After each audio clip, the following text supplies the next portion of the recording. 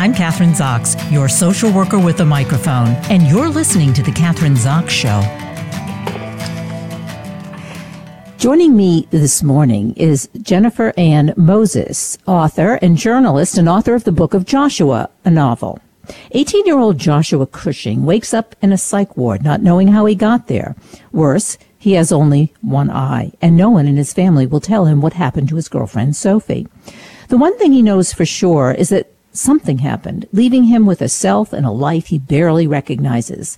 Author Jennifer Ann Moses weaves an unforgettable story from family secrets, friendship, faith, love, and redemption. It brings readers deeply into the lives of those who suffer from mental illness, as well as the friends and family affected by it. And Jennifer Ann is featured in the New York Times, the Washington Post, and the Wall Street Journal, and USA Today. Welcome to the show. Nice to have you here, Jennifer. Thank you. Good morning. The book of Joshua, it's about mental illness. So is there something, obviously, that motivated you to write this book, that coming from maybe personal experience, your own family, why the topic of mental illness? Why Joshua? Why Joshua? Right. He wakes up, and as you said in your lovely introduction, the book opens with Joshua waking up in a psych ward and not knowing what happened to him, and not knowing what happened to his eye, and not recognizing himself at all. Why Joshua? I actually did struggle with this book for. I'm going to say I rewrote it 20 times before I finally got this story down in a way that made sense, that cohered for me, in my soul.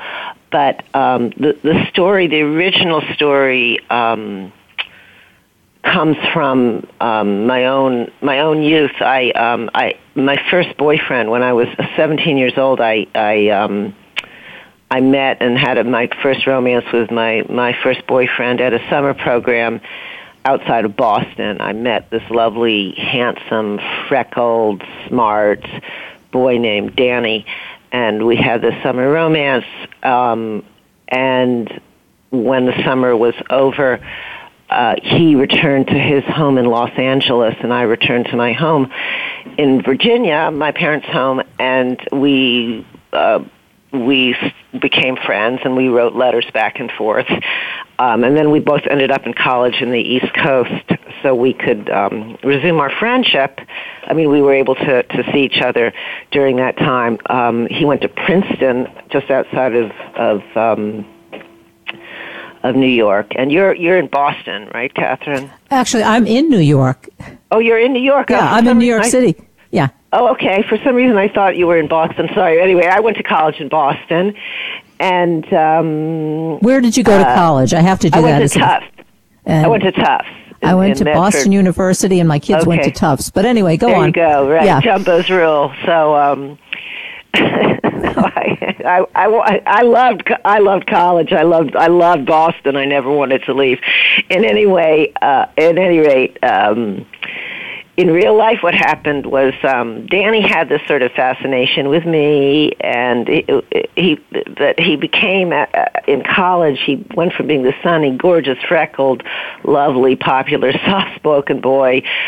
He was the boy. He was that golden boy who was sort of slated for some kind of dazzling adult excellence. You didn't know what it would be. You just knew he had it. He was that boy. And he became increasingly like just weird and dark and suffering. He I wouldn't say he stalked me, but he had this weird fascination with me such that I went abroad. This is a true story. I went to London to study my junior year abroad, just the second semester. In the spring of the second semester of my junior year, I went to London to study at the University of London, and I flew to London in January for the beginning of my semester. And Danny, the real-life Danny that year, was in Paris studying for his junior year abroad, and he somehow found out, I don't know, maybe I'd written to him and told him that I was going to be in London.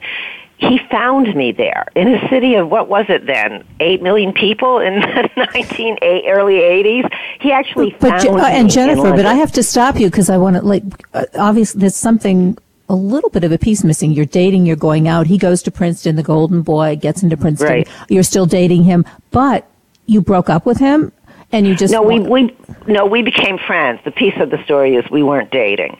But he had this fascination with me. We only dated that one summer in high school, and then it became a kind of passionate friendship. When I say passionate friendship, we were the kind who would stay up till 3 a.m. talking about the meaning of life.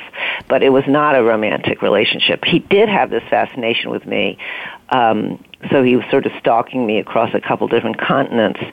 I wasn't scared of him. Well, lo and behold, we all go back to college, and my mother calls me.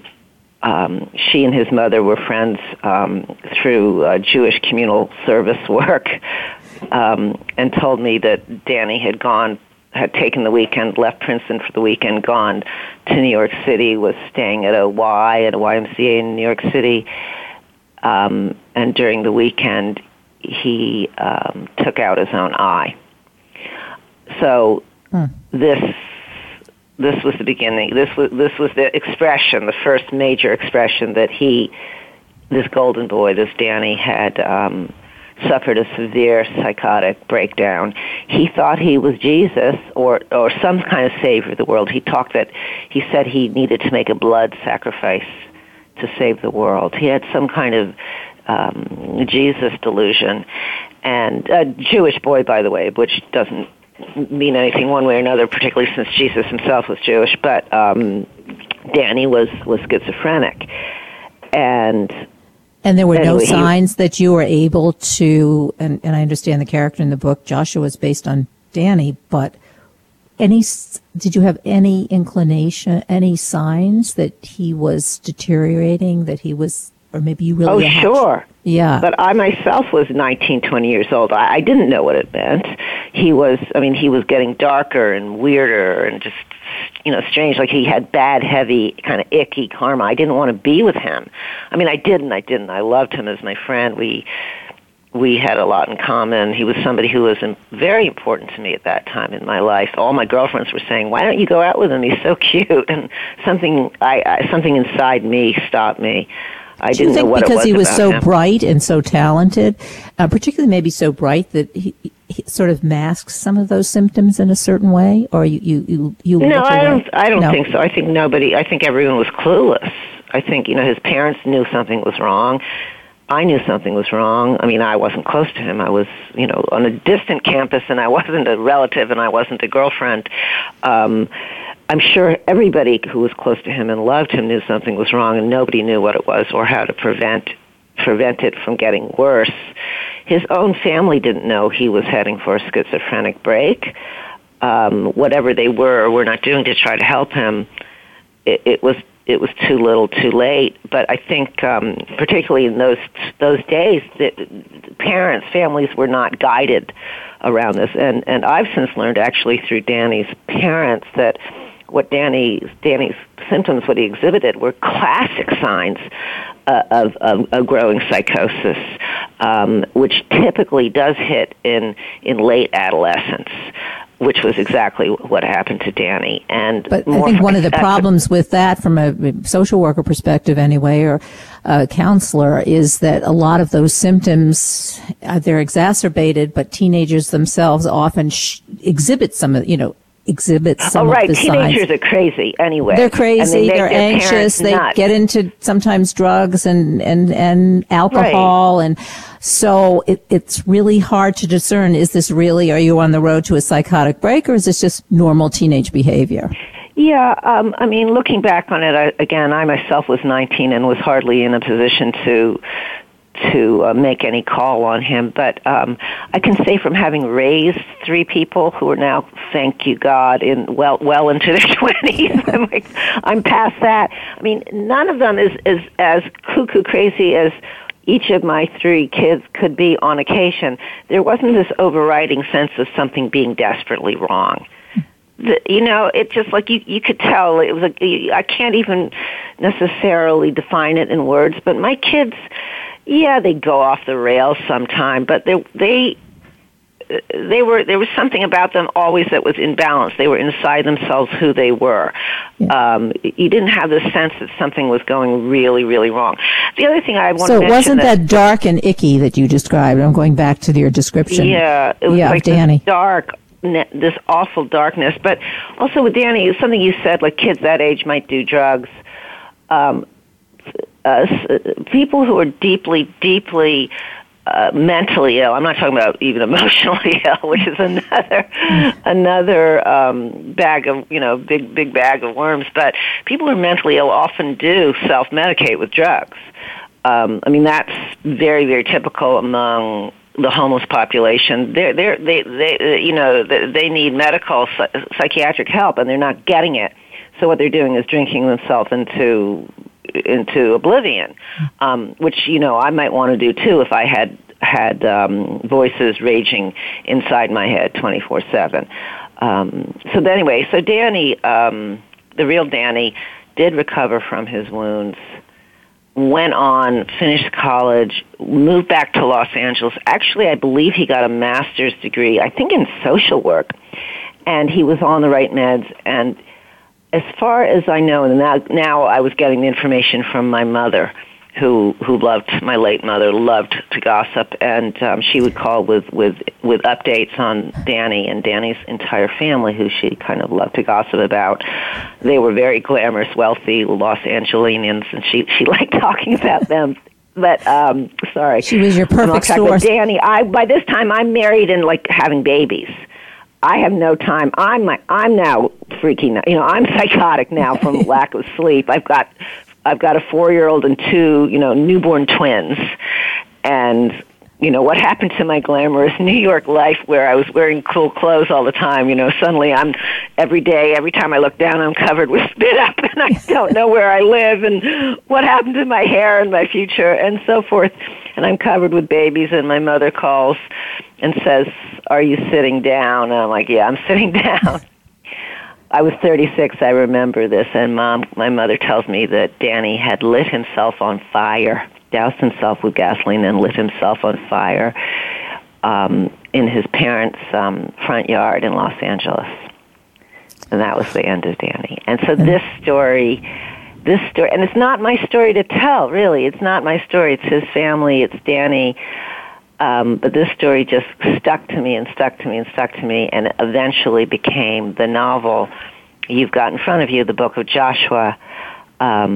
But with the Book of Joshua in some ways is based on Danny, that Joshua's a golden boy. Also, he's his mother's favorite. He has a younger brother. He's a great runner. He's handsome. He can sort of do no wrong.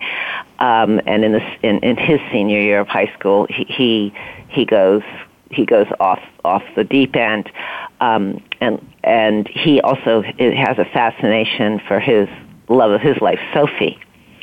His Sophie is his lodestar, is his everything, and he's envisioning his life with her, their future together, which of course happens in high school. People meet their future husbands and wives in high school and get married after college and live, and have marriages that last forever. That happened among some of my own high school classmates. It's not particularly far-fetched, I don't think. But Joshua, my character, doesn't know it. Sophie's disappeared by the time the book opens, and as has his eye, as has his life, as has who he was. But I wanted to give Joshua some way out, some hope, something that he could, some way through and forward. So in the Book of Joshua, one thing readers have told me, which I like because I intended it to be like this, readers have told me that they couldn't put the book down. It's a mystery because the mystery is what happened to Joshua. It's Joshua's own mystery. Well, we don't want to give it. We don't want to. I'm not going to. Yeah, we don't want to give it away. But so I'm going to ask you another question, because you said, yes, Joshua is based on Danny, but not all of it is Danny. And not your story to tell, although it is, you did tell the story. It is your story. Where do the other characters come from, or where do the other parts fit in? It's not just about, Danny and your relationship. Yeah. No, not at all. Thank you. No, it's Joshua also, I made him up. I mean, he is not Danny-like except in these sort of exterior ways. His interior life, Danny writes his own story in the first person, and Danny, sorry, I keep mixing them up. Joshua writes his own story in the first person, and Joshua is really funny. He's a funny guy. His psychotic break has sort of given him, in some ways, very skewed vision because he doesn't know who he is, but in other ways, very clear vision because all the BS that he's been told and that he's learned, that we all learn sort of as we grow up. You have to get straight A's because you have to do this and you have to do that. That all falls away from him. He doesn't care about all that stuff anymore. He has very clear vision about sort of emotional resonances and how people relate to each other and the junk people tell each other and the masks people put on to present a certain false self to the world. And suddenly he's resonating with all that, and he writes about his own journey. He's very funny is what I'm saying. So the book, it's about the psychotic break. We know that from the opening chapter, and about his trying to figure out what happened to him and to everybody in his life during this period of his life that he can't remember. But as he recovers himself and does find out what happens, he's also really funny about it because being that age is hilariously funny because people are completely absurd. And of course, adults are also completely absurd, which is why we have stand-up comedy, and it's such a rich field. Human beings are absurd, and Joshua suddenly pierces this, is able to pierce it.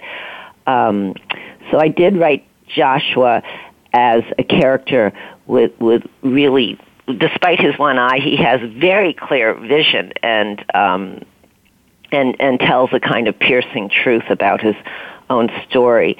And what do you think? Because I think that's very. I like that, the humor, because sometimes people forget about the humor when there are dark stories to tell, or you're talking about mental illness. And so when you bring that into the book, I think that it adds a whole new, I guess, flavor. I don't know if you would call it that, but what do you think the reaction is, or you do know, of people who read your book? It is a page turner, who have or do suffer from mental illness, or other family members, and who have, I assume that you have spoken to people who have reacted to the book and have been in this kind of a position.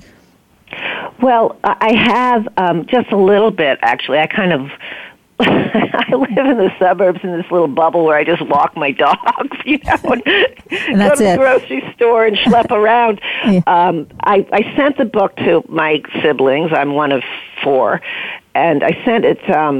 Actually, I sent it to not directly to my siblings. I sent it to their kids who are the right age for it, and I sent it to one of my nieces, her name is Sophie, actually, in New York, and she's 17 and just a brilliant girl.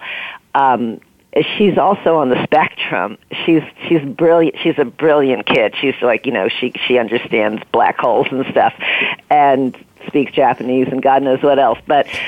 And I sent it to her for her birthday, and my sister took it from her, didn't let her have it, read it herself, and didn't want to give it to her daughter because she thought that because her daughter herself feels so out of place in high school and doesn't quite understand how to be a teenager, that it might be too upsetting for my own niece.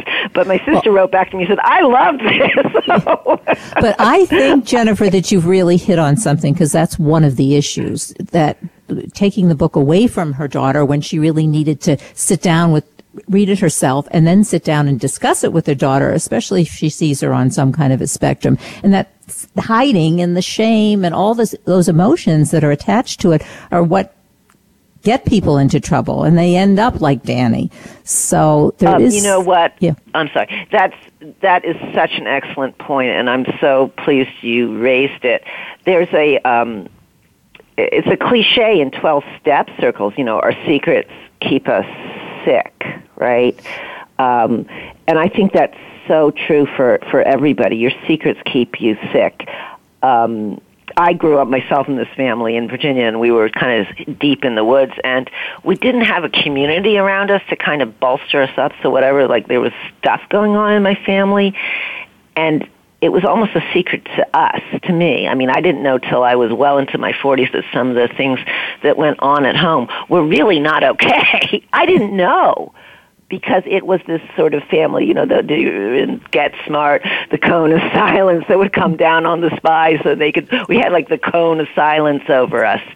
But I think that's true with any kind of, really anything that ails us as human beings, everything from a terrible psychosis like the real Danny and my fictional Joshua suffer from, to the normal aches and pains of life, a divorce, a kid who's struggling.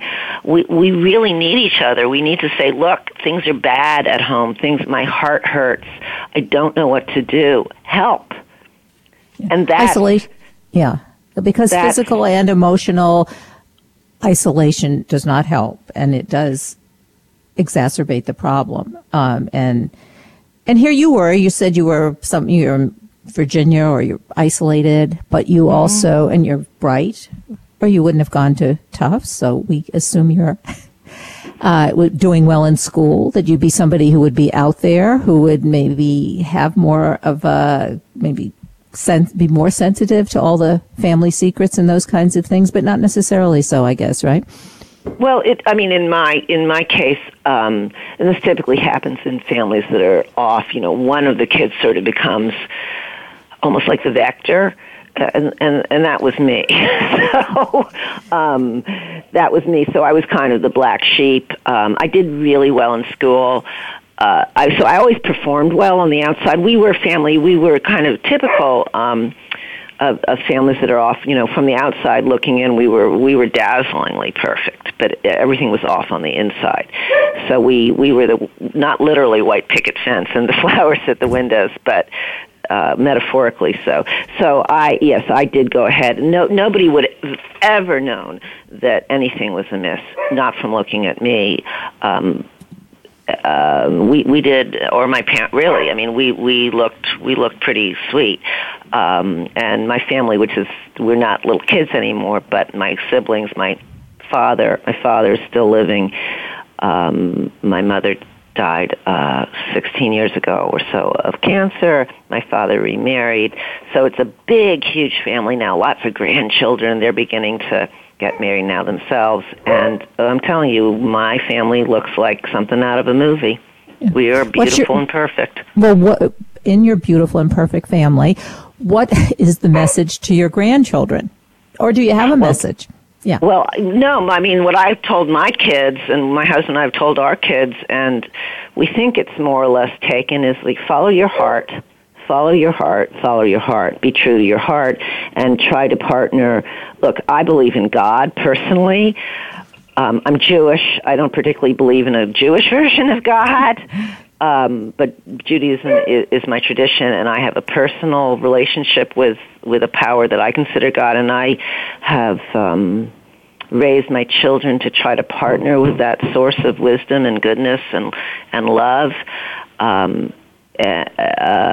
In the universe, and I think to a large extent they do follow that path to the degree that they can, because I think what happens with many families, including the one I grew up in, is you're supposed to play a certain role, and that role creates a false self, which is something Joshua, who I created in words, suffers from in his family, that he was sort of understood that his false self was more important than his true self. Now, that's not why somebody becomes psychotic.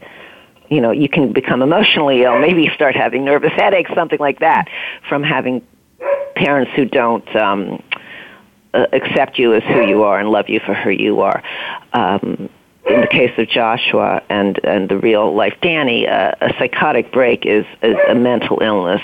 It's no more the sufferer's fault or the parent's fault than a cancer is, right? It's something that happens inside the body that overwhelms the body, so that the body can't function normally. So the message really is, I mean, yes, one can suffer from mental illness, and it's not necessarily or isn't anyone's fault. But for a lot of, but then how are you going to handle it, and what are you going to do about it yourself and your family? There are options. We only have 2 minutes left, so I know. Yeah, I mean, there are resources available. I have a very, very dear friend in Baton Rouge. We lived in Baton Rouge for many, many years, where everybody is absolutely eccentric and crazy, which I loved about it. And with 4 children, wonderful family, and the third of their children was sort of just kind of going cuckoo crazy, a lot of depression, and the family finally got a diagnosis for this young lady, wonderful girl, that she is bipolar. And the whole family found support and goes to support groups for the young lady, and it's helped them just deal with it. It's just their reality. So there's no judgment around it, just as if you had a child who was born with asthma. You have to just deal with that. So it's just about dealing. This is the cards that the young lady's been dealt and that the family's been dealt, and this is how they're going to play those cards, by getting the right support, medical support for the young lady. So we're still at a point where we need to eradicate or at least get rid of as much as we can the stigma surrounding mental illness. And I think your book helps to do that, really. Thank you. You know, we have, as I said, 1 minute left. So website we can go to more information about you and about your book. I do have a website. It's my name. It's www.jenniferannmosesarts.com. I'm also a painter, so my paintings are up there. And they're all for sale. And it has links to my articles and op-ed essays and stuff like that. That's it. That's what I've got. That's great. Well, Jennifer, it was really great having you on the show today. Thank you. Jennifer Ann Moses is the author of the Book of Joshua, a novel. She's also a painter. I guess that would be another show. But anyway, thanks so much for being here today. Thank you. I'm Kathryn Zox, your social worker with a microphone, and you've been listening to The Kathryn Zox Show.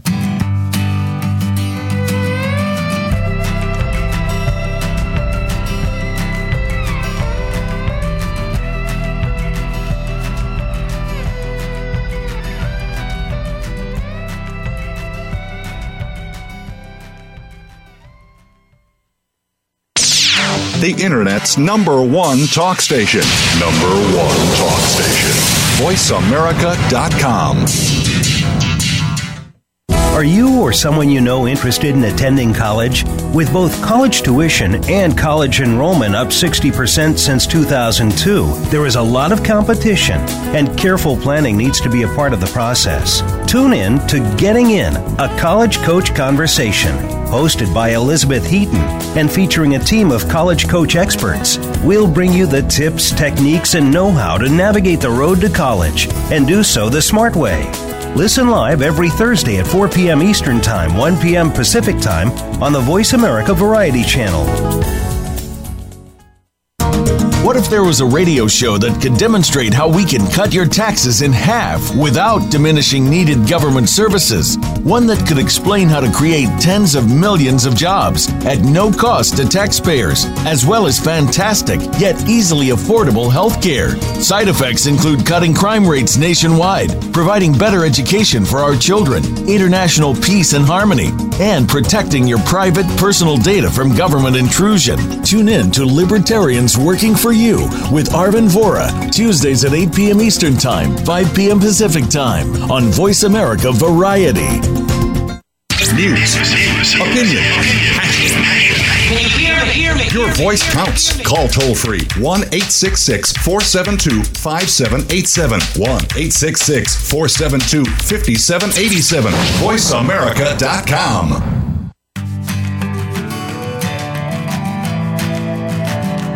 I'm Kathryn Zox, your social worker with a microphone, and you're listening to The Kathryn Zox Show. Joining me today is attorney Andrew Stern and author of Justice Under the Rubble, The Salvation Army Building Collapse. In June 2013, the roof of a Philadelphia Salvation Army thrift store collapsed, killing 6 people and injuring 13 in one day. As frantic family members searched for loved ones and the city responded with horror, one question emerged from the rubble: who was responsible for this tragedy? Andrew Stern shares his personal experience as the attorney for Mariya Plekan, a Ukrainian immigrant who was buried for 13 hours, crushed under layers of debris, and lost half her body, whose medical bills were projected at $50 million. Currently a partner at Klein Inspector, Andy Stern specializes in malpractice and other substantial personal injury cases. In 2017, he won the largest recovery in Pennsylvania history for one of the victims of the Salvation Army building collapse. Welcome to the show. Nice to have you here, Andy. Well, thanks. It's a pleasure to be with you. I have to say your book is a page-turner. I didn't expect it to be, but it is. Thank you so much. Yeah. I do remember when all of this happened, and then, of course, I know the trial went on for, 3 years, a long time. And okay, so now you've written the book. Who, I guess, and I don't know if the crux of it would be who was responsible for this tragedy. Well, that's the big question. And what was unique about the civil trial that I was involved with is it was the only opportunity by way of a court proceeding for all potentially responsible parties to be in the same courtroom. Because before we got started with the civil case, the DA at the time chose to target 2 people involved with the collapse, and they were criminally prosecuted. So ultimately, it's interesting, when everyone was in the courtroom, the jurors found, which is who I believed all along was most responsible, the Salvation Army. And you wouldn't expect that. But these were a unique set of facts, and we can talk more about that. Yeah, let's talk about the players. Who were they? And as you said, the Salvation Army. We think of this, or I think of the Salvation Army as this charitable organization doing the right thing. Of course, after reading your book, I think I've changed my perception, my attitude towards the organization. But anyway, so the players. Who were they? Who are they? Okay, so what you have, there's a building that's being demolished in Philadelphia in 2013, and it's next door, as you pointed out, to the Salvation Army thrift store. The building is owned by a man named Mr. Bassiano, who, interestingly enough, was involved with the pornography industry. He hires people to help him demolish this building. So Mr. Bassiano is the owner, is a key player. An architect by the name of Mr. Marinakis becomes a key player. The contractor, Mr. Campbell, is a key player, and the excavator operator who's using a machine to take the building down becomes a key player. The other major key player, of course, is the Salvation Army that's right next door. So what happens is, and as the case develops and what we find out, is the Salvation Army really was given a lot of information relating to warnings and dangers associated with the project. Yes, it's true they were not actually the ones doing the demolition work, but under the law, even though they're a charity, they're operating a retail store. They have a very high degree of duty, understandably, to protect people in that store, customers and employees. And even though they were made aware of dangers, they ignored them, turned a blind eye, and didn't even tell the people in the store about the warnings that were given to them. So the person that held the keys to the store was in the best position to close it, to look into these things, to protect people, didn't do it. And because of that, ultimately, at the end of the day, many people died. My client sustained grievous injuries. That's sort of the nutshell of what happened. And so why didn't they do it? I want to go, yes. Andy. Why did Sure. what was obviously there was a relationship between the Salvation Army or and these people who were giving them admonitions, telling them you've got to do something, and they're refusing to do something.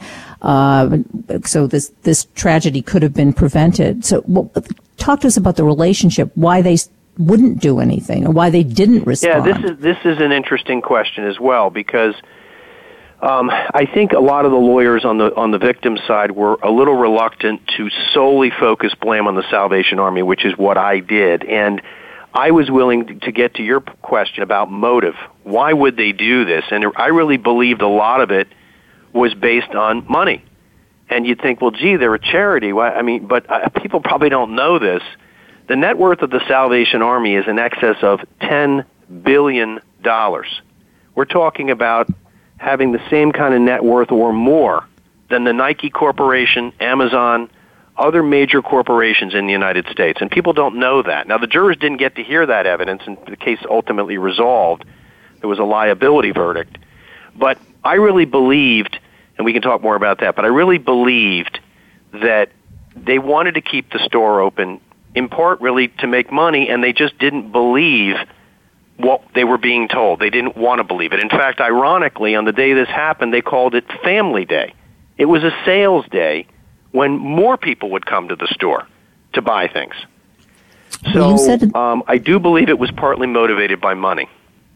I think you mentioned in the book that one of the wives of one of the captains who were part of this in the Salvation Army told her husband that maybe they should get the people out of the building, but they didn't listen to her. So that is correct. That is correct. It's very interesting. In the Salvation Army, of course, they're not really military officers, but they use the ranks of a major and things like that. And this woman, she was a major. Her husband was a major. It's kind of funny in the room. When they were in the same room, she was referred to as Mrs. Major, which I think the jurors found interesting. But in any event, she said, gee, with all this going on, why don't we temporarily close the store and relocate it?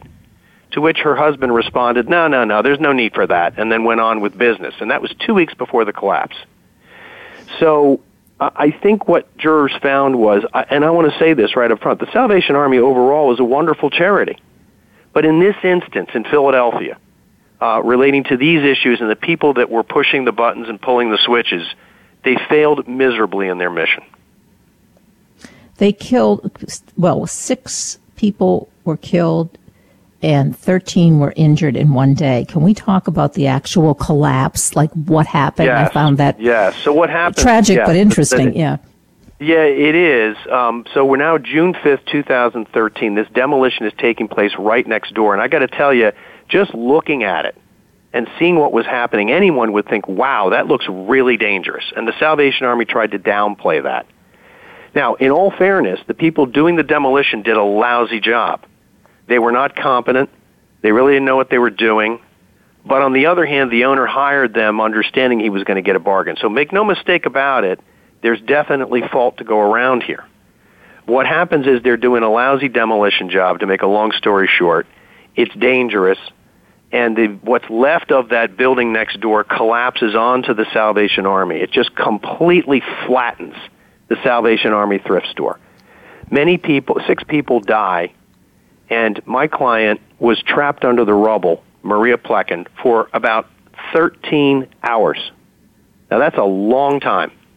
And the people that were searching for her, by the time nighttime came, basically they knew they were looking for her. They'd given up in terms of her being alive. They just didn't expect it. And it's now late at night, and it gets quiet. The hum of the city, as this captain described it, got quiet. And you heard a feeble voice under the rubble, similar to the way a voice of a baby doll sounds when it's winding down. Help, help. He couldn't even believe what he was hearing. He throws his helmet off. It's a hot night. He's sweating. He's on his knees. He's moving things, and he starts to hear more and more. It's Mariya Plekan. And they bring in the dogs who help him locate her. And sure enough, he says, we've got a live one. She was alive. It was a miracle. She was referred to as the miracle on Market Street. And so once she was found, immediately she wanted to get up, to move. She was in a crouched position, like a catcher's position, for 13 hours. He had to keep her down because she was so in such a tight position. There's all kinds of toxins that build up in your body. If she had moved, they would have been immediately released, and it probably would have killed her. So he had to keep her pressed down while all of these fire rescue people are pulling her out. Unfortunately, although she survived, she paid a very heavy price because ultimately she ended up having literally half of her body amputated, among other injuries. You describe it in the book as a guillotine amputation. Yeah, they had to because of the problems relating to infection. They perform what's called a guillotine operation, which basically, to make a long story short, leaves the wound kind of open so it could drain. And I realize we're in the morning here, and I won't get into great detail, but I will say She underwent all kinds of intensive therapies to try to control infection, one of which included what's known as maggot therapy. Literally maggots, they're sterile, are used and spread over her body because of their ability to eat in a very finite fashion necrotic material. I mean, that's how bad her condition was. She had undergone so many surgeries, they had to do things like this to keep her alive. And, you wonder how could somebody survive this and what keeps them going, right? How does somebody able to do that? That was my next question. Yeah, and what she will tell you is it was her children. Because she has a really interesting story, and that's what I think is important to know about this book. It's not just a legal case. It's a story. There's all kinds of themes and subplots and themes within this story. And one of them is about Mariya Plekan. She's an immigrant. Of course, we hear a lot in the news today in politics about immigrants. Well, this immigrant story is a very nice one. She came to the United States from Ukraine, left her family in an effort to help another family member in the United States, and constantly sent money and supplies back to help her children be educated and go on to great things. Her daughter's a pharmacist. Her son is a very successful businessman. And they stayed in Ukraine. She came to the United States in 2002. And so she worked hard, ironically, took care of a person who was in need, an elderly person, for years. And so there's this whole story about these wonderful things that Mariya Plekan did before all of this happened, and how she came and worked hard in the United States and became a U.S. citizen, only to have all of this happen to her. Her daughter and her son have come over. Yeah. I was going to say, you became, as you describe it, I don't know if I can use the word consumed. I mean, your whole life became consumed with this trial, and also with your relationship with her, professionally. It did. She's the most, clearly one of the most remarkable people that I've ever known. I don't know how, the story of her, the immigration and her desire to take care of her children, it's what kept her going. But the strength that she showed, her willingness, her belief in me, and the challenges that I faced, because understand that we went into the civil trial, the jurors heard evidence that there were two people that had been convicted, the contractor and the excavator operator, even though, again, in the criminal side of it, not everyone was in the courtroom.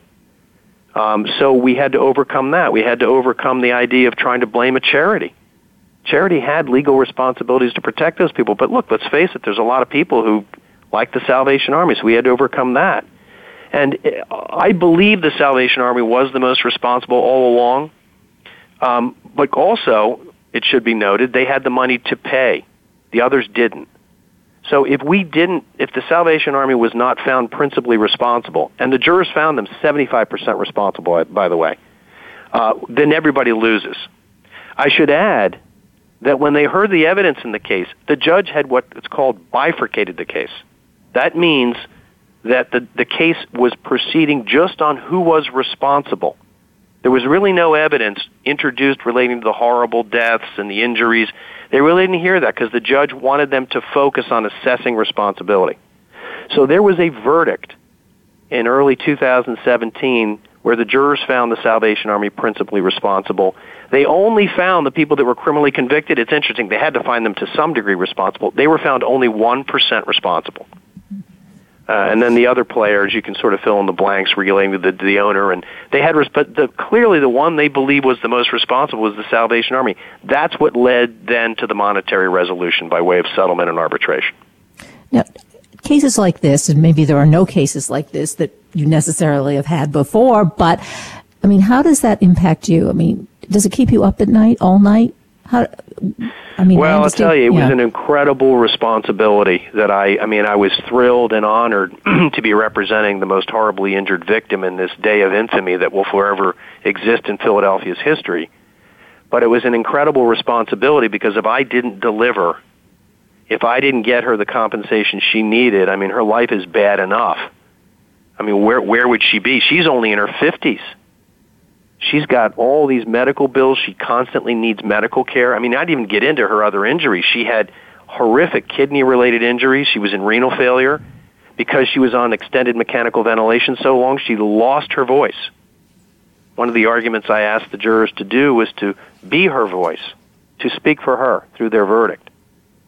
But I'm sure you've seen the commercials, the smoking commercials of people who put that device up to their throat so they can talk, that vibrating device. That's how she speaks. She can't even talk.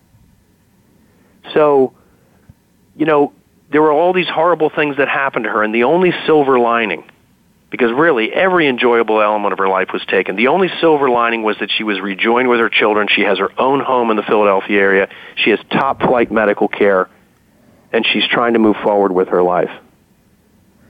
So, and now what is your relationship with her? I keep in touch with her all the time. And I generally do that with my clients, but especially with her, I developed she's not just my client, she's a good friend of mine. And I won't get into the details, but ironically, one of her children is facing immigration issues on top of everything. And this is one of the children that is there with her family to help her mom. She has to deal with immigration issues. I'll just leave it at that for now. So I've been involved in getting an immigration lawyer involved in helping them, because I don't specialize in that. But it's just, you would think, right, with everything that she's had to deal with, that at least with her case, shouldn't be an issue. Well, it is. Not only is it an issue, I just think of I'm sort of and reading the book, but like trying to picture someone with that kind of fortitude and strength and able people who are healthy and are faced with whether it's immigration issues or other kinds of things are not able to do what she does. And obviously it's a result of what you've done for her. But it is kind of she's an amazing lady. And as you say, she's young. She's still young. She's only in her 50s. We've had expert testimony that she will live her life will be anything but normal, but she will live to a normal life expectancy. She has another 3 decades on this planet. So, but, when you talk with her and meet her, her attitude is so positive. She's so happy to be alive. She's so happy to be with her children. And it just makes us all, right, just kind of think, wow, what do I have to complain about? I had a bad day. I don't think so. Yeah. It puts everything in perspective. That's true. What about the repercussions? I mean, that's your business. That's what you do. I mean, you're an attorney. You're trained to do this. But any major repercussions from for what you were able to accomplish in this trial and the Salvation Army involved and all those kinds of things, political stuff? Well, I don't know about repercussions. I think it became a lesson for many people to learn. There were a lot of lessons learned from this. The city made procedures safer relating to demolition. I think the Salvation Army had a wake-up call. I think that it's on everyone's radar about demolitions that take place in cities. I mean, I hate to say this, but it could happen again in Philadelphia. It could happen anywhere in the United States. This is, we put so much trust, don't we, in seeing someone doing work in a city or engaging in some type of activity and just presuming that it's going to be safe, and that's not always the case. So I think, to sum it up, there's just been a lot of lessons learned from this, I hope. And you talk about demolition. What about in other cities compared now to Philadelphia? It's a wake-up call, obviously, for Philadelphia. It sounds like from what you said, maybe not everything's being done that could be done, and you always have to be on top of it. But where does Philadelphia stand, in terms of New York City or any other of the big cities? Well, I think what's really critical when someone applies for a demolition permit, that the governing body, whether they're called licenses, inspections in a given city, but they've got to carefully look at the applicant. They've got to evaluate the person's history. What other projects have they done? What was the outcome from those projects? Who is going to be in charge of what's known as means and methods relating to the demolition? What are the neighbors? What is the neighboring situation like? What kind of protections are in place? What kind of insurance is in place? Because, again, in this situation, but for the jury finding the Salvation Army, there would not have been there was another party. The owner had some money, which he put up, by the way, right from the beginning. But for the finding against the Salvation Army, these people wouldn't have been properly compensated. So, these are all the kinds of questions that should be asked when this kind of work is being done.